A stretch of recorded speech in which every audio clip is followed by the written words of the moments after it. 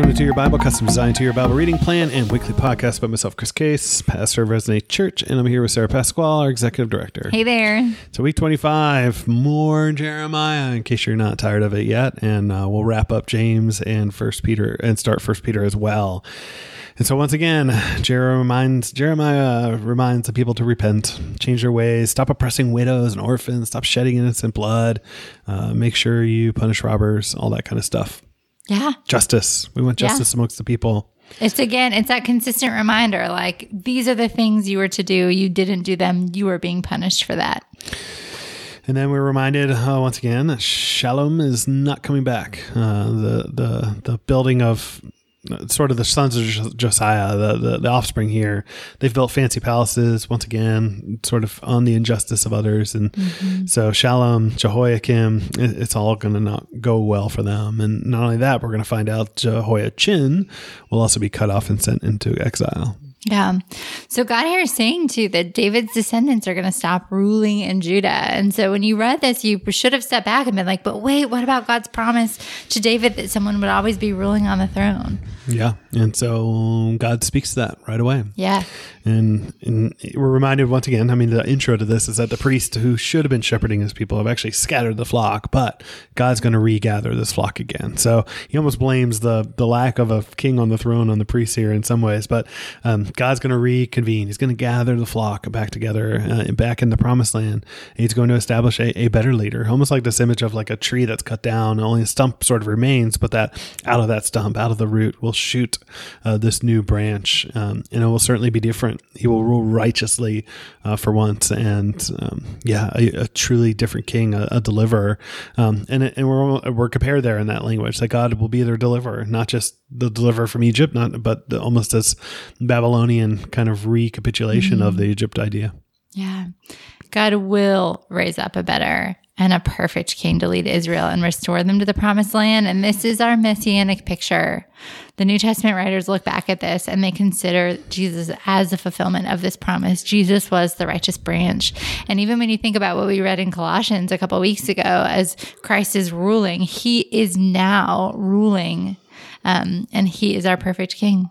Yeah, the naming of this will be the Lord is my righteousness. And so one of the principal things we find out about Jesus is that he is the righteousness of God that's been revealed. And so when we say the Lord is my righteousness, it's an easy connection point from this text into some of what Paul says about Jesus, that he is the righteousness of God and we get his righteousness and he ultimately takes on our sin. Yeah. And then these prophets, once again, there's a lot of them. There's false prophets coming out of Samaria who kind of work through Baal. There's false prophets at Jerusalem. And God's really having none of it. They're all kind of speaking of their own fantasies, their own delusions, and they're just not bringing true messages. And they refuse to stand before God and take God's counsel. So God's going to speak a word to them that's almost like a hammer, the analogy used there. And then even if the people ask, like, why is God so burdened around all this? And God says to Jeremiah, well, say to them, like, you're my burden. Like, you are the problem. And whenever they complain, like, why is God so worked up about all this? This section really made me think about all the false teachers and prophets in our modern day. And maybe they don't call themselves prophets, but these are the people whose sermons we listen to, whose books we read, whose influencers we follow on Instagram. The people who teach things like God is pleased with you for fill in the blank, when that statement is a direct contradiction of Scripture. It is all around us. So don't think that these false prophets and these liars are just an ancient times thing. When are you seeing this? Pay attention to the input around you and make sure that you can identify truth according to Scripture versus what people are saying and how they're misrepresenting God. Yeah. And then there's the conversation about good fruit and bad fruit. And so there are going to be those who fight and die, and those that will die by the sword or die by disease. And there's a way that God's going to sort a whole lot of things out. There'll be those taken into exile, and those who will be taken into exile will be the good fruit. And then there's going to be bad fruit that stay behind. Maybe they put up the fight. Maybe they keep trying to work against Babylon. And so God's going to point out, like, look, like I'm going to extract my faithful remnant and I'm going to return them home, but they're going to be good fruit, and everything else will be considered bad fruit. Yeah. And then we're reminded that this is going to be 70 years. Like we said, Jeremiah is not chronologically linear, and so there'll be some jumping around and some of the storytelling and what gets stated. Mm-hmm.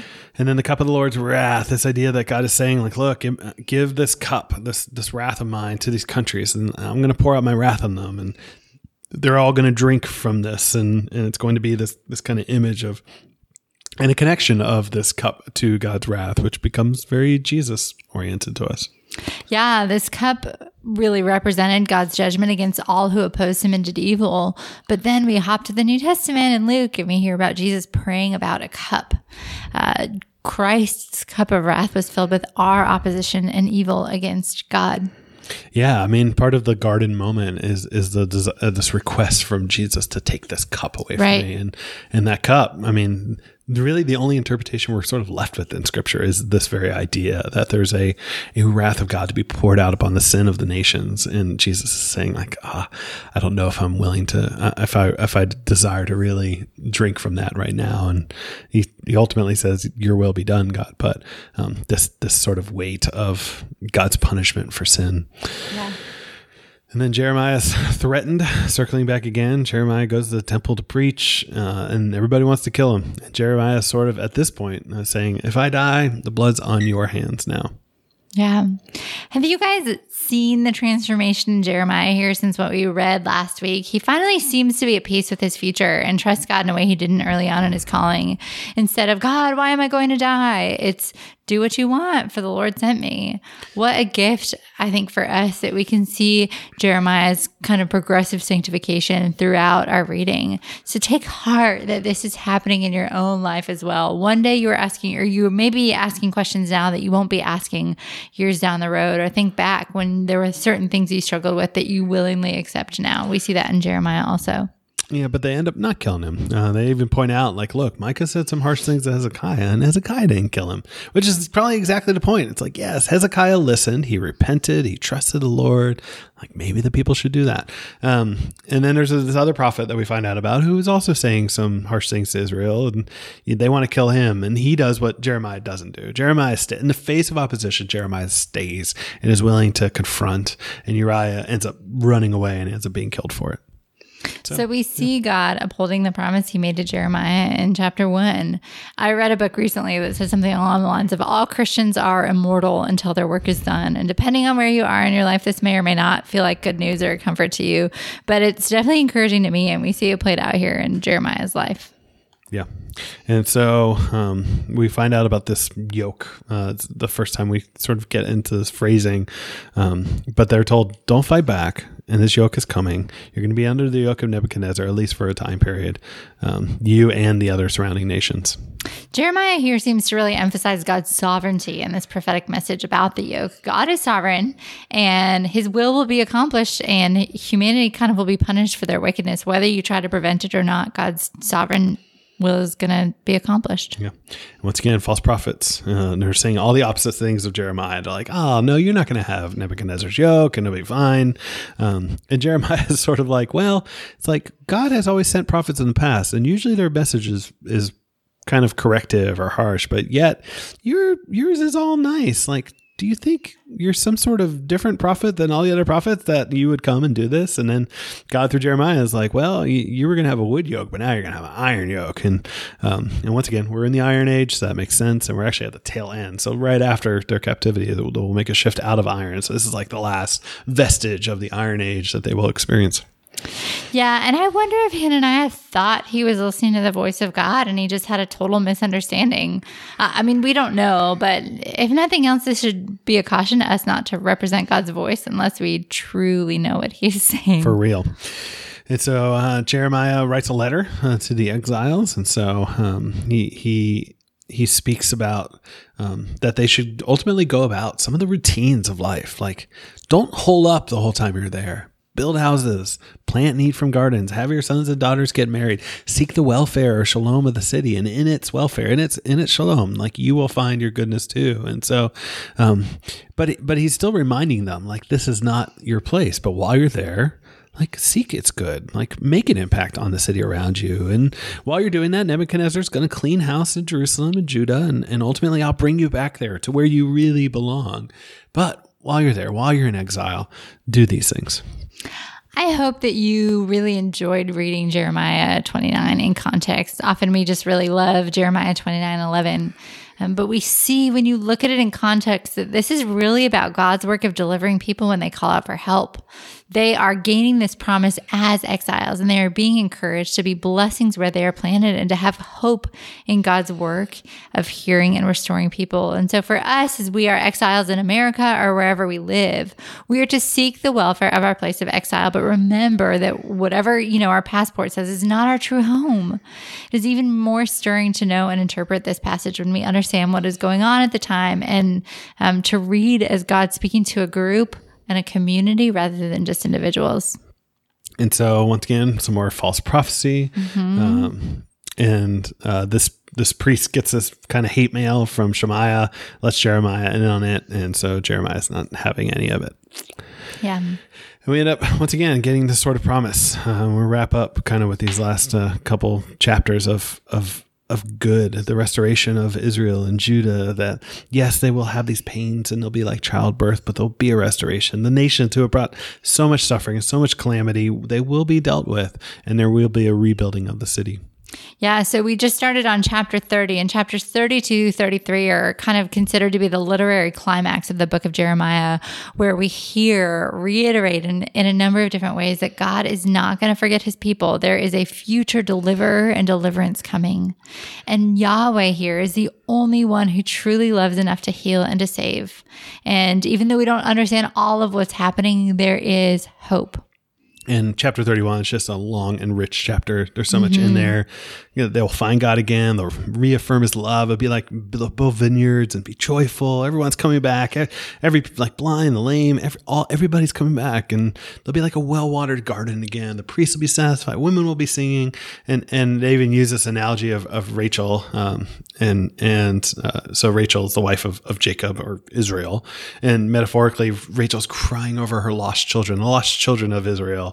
And God comforts her, saying like, look, I'm bringing them back. I'm taking them back to the land. And God reminds him, like, set up signposts so you don't return this way again. And so not only that, but we even get this phrase of like, I can satisfy, God saying, I will satisfy the weary soul, or even heavy laden or languishing soul, I will replenish. And so just thinking back to Jesus' words, that's somewhat why he's so provocative when he says, come to me, all of you who are weary and heavy laden, I will give you rest or replenishment, depending on the language. And so Jesus has used his own name for God here. So, for anybody that feels like Jesus doesn't claim he's God, it's like, it's all over the dang New Testament, but that's another side point. So we truly see God's heart, and that he, as much as he's been speaking about wrath and judgment, he is not forsaking his people. And this is for our good and his glory. Yep. And we find out about this new covenant that God's going to, it's sort of one of the beginning introductions, that there's this new covenant that God's going to establish eventually.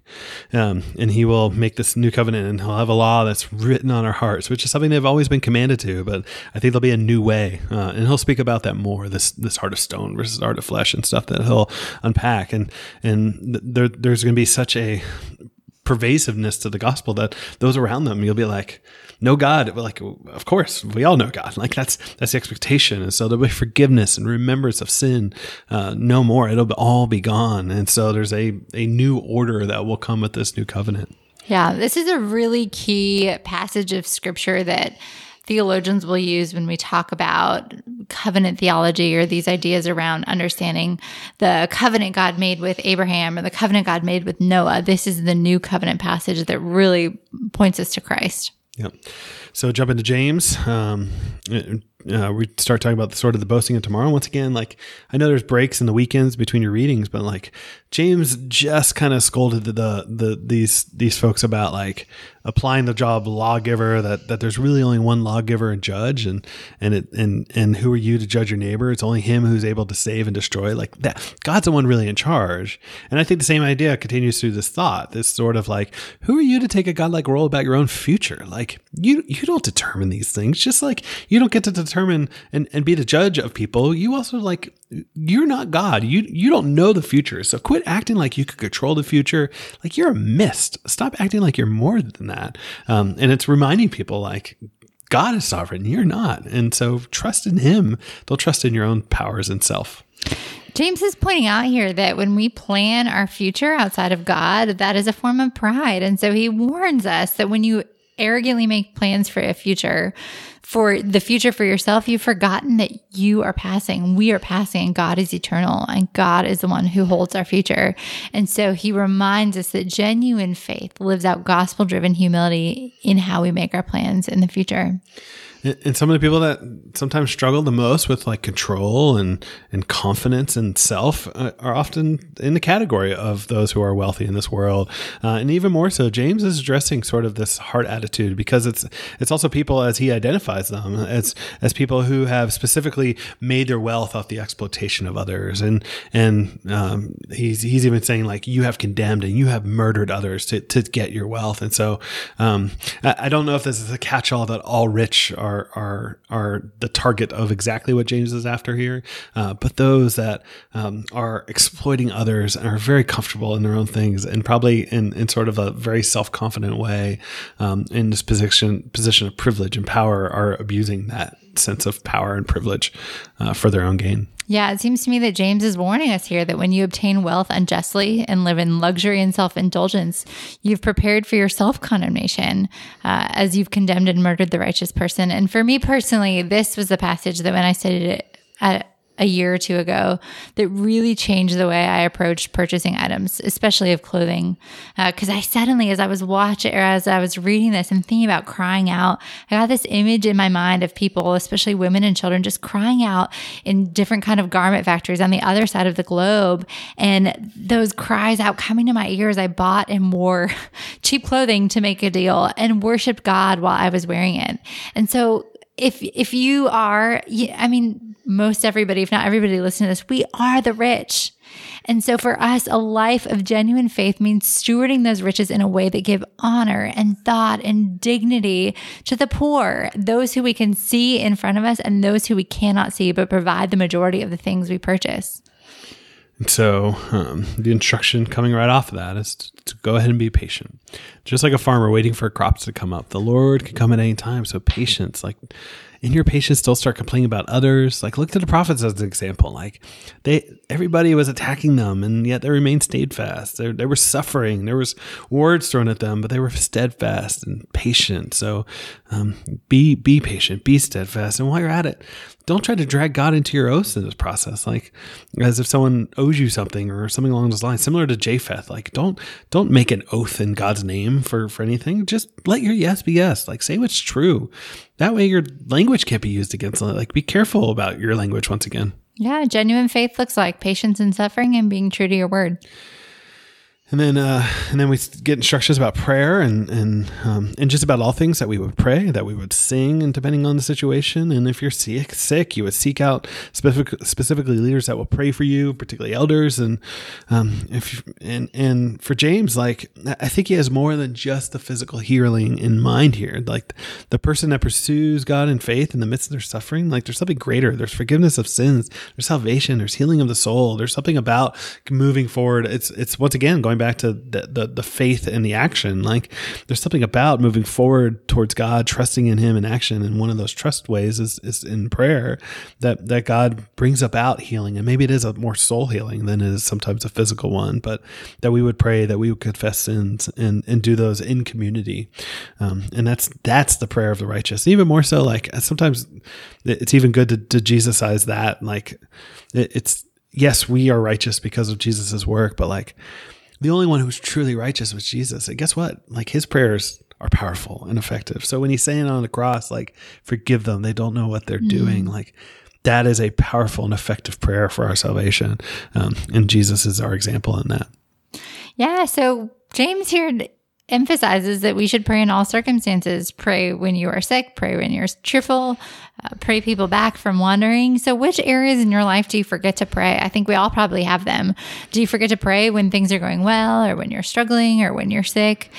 Focus on some of those areas and start to lean into a life of prayer in the areas that you may be neglectful in praying in the past. And James does speak to the value of going after those who are sort of wandering away. And I mean, we're living in a day and age where a good number of us probably have friends or people, acquaintances, or people maybe that were like youth group leaders and students that you really looked up to, whatever it may be, that have sort of like fallen away. And I think James is pointing out, look, there's value of going after. There's value of kind of reaching out and seeking people that seem to have sort of kind of walked away from maybe their faith at the moment. And so don't give up hope. See if there's a way to pursue. So final thoughts on James? I really like the book of James. It just feels like a deep drink of water, I guess. Paul seems to, when we read Paul's letters, he just seems to hit on so many different topics. Every sentence feels like a new thing. But James kind of chooses an idea and sits with it for a little while, and then he'll come back to it too. So almost everything we read in James chapter 1, we read again, or he went in a deep dive on in chapters 2 through 5. So following the theme of genuine faith and getting practical application that overflows out of a love for God felt really refreshing. I mean, there were a lot of opportunities for repentance and reflection, but I really appreciated the slow nature to reading his wisdom literature. Yeah, it's interesting historically because you deal with the Reformation, and part of the Reformation was like the church required so many works as part of faith that were like extra biblical in so many different ways that when the reformers came around, they got to James and like, can we get rid of James? And that was questionable, and a good thing they didn't, because there's also a way that things swing in the other direction, and particularly like where our church is and stuff like that. Some of the cultural trends are a little more on the let's really kind of go the license way, the way of like, look, like Jesus covered our sins, so obedience, like if we could do it, great, but if not, like Jesus will still cover that. And in so doing, kind of swings probably too far the other way. And I think James becomes a really healthy book. I mean, for my soul too, of going like, look, like the desire to be obedient should still be accompanying the faith that I have. Like I have faith so that I can stumble, but I still have to stumble forward and in obedience. And so James is like, look, like your faith should be accompanied by works, and it still is not the works that save you, but it still works. And so, and that's laid out in all the different ways with language and stuff like that. But that sort of push sometimes against the overemphasis on the freedom we have in Christ, that James helps us keep in balance. And I know Paul sometimes brings that back and balances that back, but I think James is always an important book to keep around, particularly for those of us that really love to focus on the grace, which is a really good thing. I'm never going to downplay grace, but to remind, like, look, like grace is accompanied by a faith that has an obedient side to it. Yeah. So 1 Peter, we finally get to read a letter written by Peter. Yeah. I mean, he's the rock in some ways. The church is built upon in some ways. And so, and so we finally get some of his writings, which we really haven't got of. Maybe Mark's is Peter's, but other than that, this is Peter's first letter that we read out. And it's important to point out, of all the letters we have, like we certainly have Paul in a ton of them, and then we get Peter and James and John. And so if you're in Acts 15, like this is the central group of people writing letters to the church. And so, and not only that, it's good to know geography. James, as we just read, he's kind of coming out of Jerusalem and the Jewish church there. John is in sort of Asia or Asia Minor, which is sort of Western Turkey, Ephesus, places like that. And Peter kind of covers the rest of Turkey. And the rest of Turkey, particularly at this time, it's a little more rural. It's not as Roman. The Roman cities are port cities. So inland Turkey is not quite as focused on. And so you would actually have a part of the world where some people would actually probably flee Roman persecution to get to. And so some of the suffering and stuff like that you're going to encounter in this letter, you started encountering this week, might be people fleeing their persecutions. They might have experienced it somewhere else. But anyway around, Rome's still could be coming to town, and there's still going to be some sense of persecution. And not only that, there's going to be persecution from their own from the Jews in these cities too, because this is about 1/3 of the people in most of these areas were Jewish at the time. And so, And so they had a very conservative version of Judaism. So these like mixed company, Gentile, Jewish, Jesus followers were not always appreciated if we remember going back to Galatians. And so all this is happening in this letter. So there's language around persecution. There's hope. There's submission to rulers. There's and fighting the temptation to or working the temptation to not fight back, and suffering certainly marks a lot of this book. And I think it's always helpful to remember like the author here, because you have Peter, and one of the last kind of parts of this story, other than like the restoration story of Jesus, is like Jesus is about to be crucified, and Peter's the one who takes out a sword and cuts off an ear. And not only that, but like then he gets questioned about his affiliation with Jesus, and in this moment where he could be persecuted too, and he can be put to death too, Peter becomes the denier of Jesus. And yet in this letter, we're going to see such a restoration of Peter, because he's going to be the one saying, look, like, don't fight back in terms of like the sword or force or physical violence. And not only that, but like, don't flee in the face of persecution. Like, your job's not avoidance here. And so the lessons seem to have really gotten learned for Peter. Yeah. Follow the themes of suffering and perseverance and hope. Yep. And so there's a simple greeting. And not only that, but Peter uses the term elect exile. So some of the idea that Jeremiah just played out for what does it look like to live as people in a foreign land that's not their true home, I think it's applied here for these people. Yeah. I like how in his greeting, he talks about the Trinity. He talks about the Father's foreknowledge and the Spirit's sanctification and the sprinkling of Jesus Christ's blood, as we get this very Trinitarian greeting. Yeah, and he speaks about sort of this living hope, that sort of how great the Father is. Like, he raised Jesus, his own son, from the dead, and now we get brand new life. We get this living hope because of it. That God is the keeper of this inheritance too. This sort of this living hope and this eternal life. Like, he's the keeper of it. It's so certain. So let's rejoice. That's so amazing. And this rejoicing, like, yes, but in this moment, like, there's still pain. Like, as much as we're rejoicing, there's still suffering, but it's not without its purpose. And this is kind of the key piece too. It's like, look, you're suffering, and it may not be a whole lot of joy in that, but it has a purpose to it, and it's to mature. It's to show genuine faith. It's proving that faith is not fake. And so don't flee from suffering. It's not necessarily always a bad thing, and you may not enjoy it, but at least see the perspective of God in this. And he reminds him, like, how awesome you guys are, that like you didn't even see Jesus, and yet you have this faith that's being worked out. Like, this is that God's working through this. Like, this will be a certain outcome in the salvation of your souls. So he says here that we can rejoice in our sufferings because they are producing an eternal joy in us, which is inexpressible. Right. As much as we don't like suffering, it's necessary for us. It purifies us and it proves the genuineness of our faith. And when you think of genuine faith, think of everything we just studied in James. So as believers, suffering is not the end, but it is a work that is happening in us that will result in glory. This is very, very different than the world around us, and our stance and views on it is very different. It doesn't mean that it's not hard or that we don't want suffering to end, but that we receive and sometimes even welcome the work God is doing in us through suffering. And it's so much better news than the alternative, where it would be a God who is powerless in the face of the suffering of his people. Like, that's not the picture we get. We get a God who can hold the crucible and will utilize it. That's why what anybody, even what man might mean for evil, God can still in turn use it for good. And so sometimes that emphasis on his sovereignty becomes sort of almost like this cozy blanket in the midst of really painful times and seasons.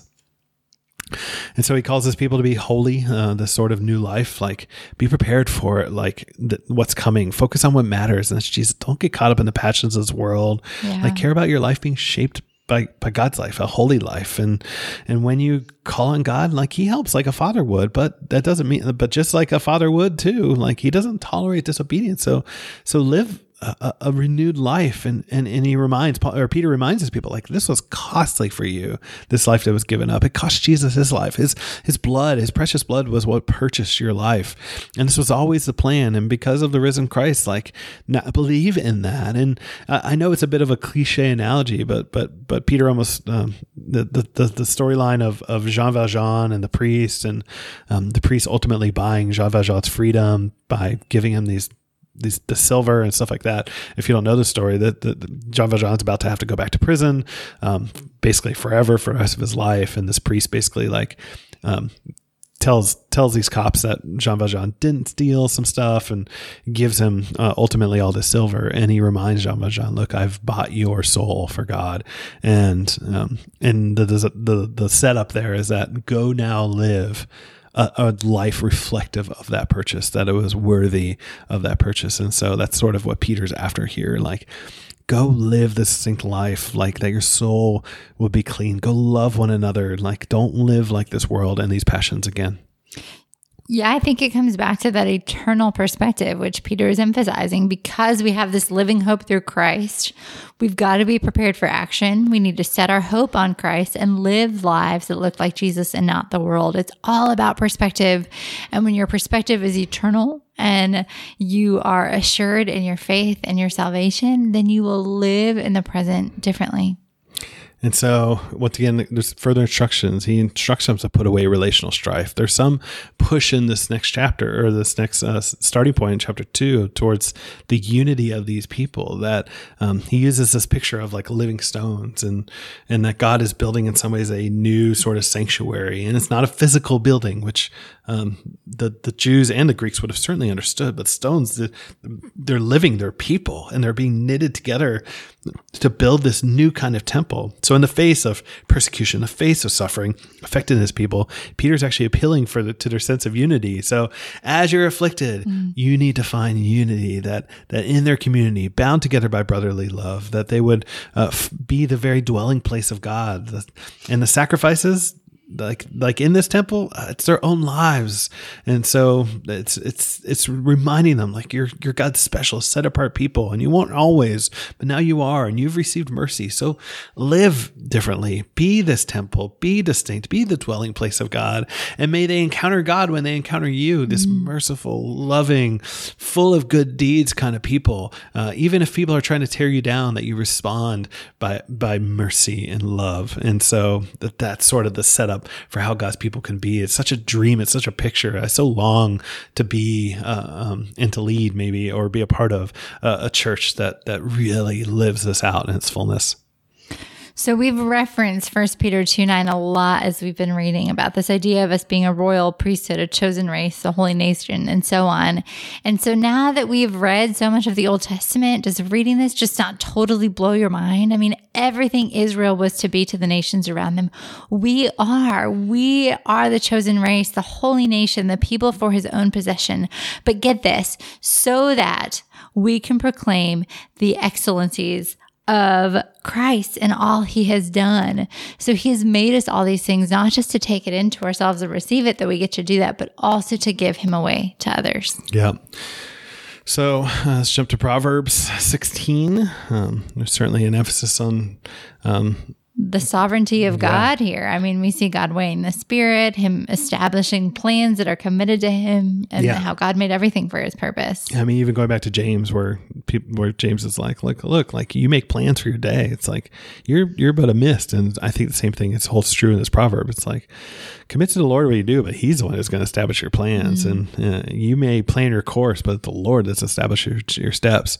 And not only that, but sort of the bringing down of pride and the danger of it. Pride goes before destruction, and the haughty spirit, the prideful spirit, before the fall. Yeah. And in Psalm 75. So there's a big theme of like lifting up and bringing down. The word lift shows up 5 times in the 10 verses. And so the ultimate, lesson is that we're not to lift ourselves up, but to humble ourselves before the Lord, and he will lift us up. Yeah. There's once again language around the cup of God's wrath. It's said like, it is God who executes judgment, putting down one and lifting up the other. For in the hand of the Lord there's a cup with foaming wine, well mixed, and he pours out from it, and all the wicked of the earth shall drink down to its dregs. And it's certainly this very judgmental, prophetic kind of language. But at the same time, the good news is Jesus is the one who drinks down to the dregs from that cup, so that God's judgment, that cup would no longer be directed at us. Yeah. That's good news. Psalm 117. Short and sweet. Yeah. If you ever wanted to memorize a psalm, this would probably be a good one to start with.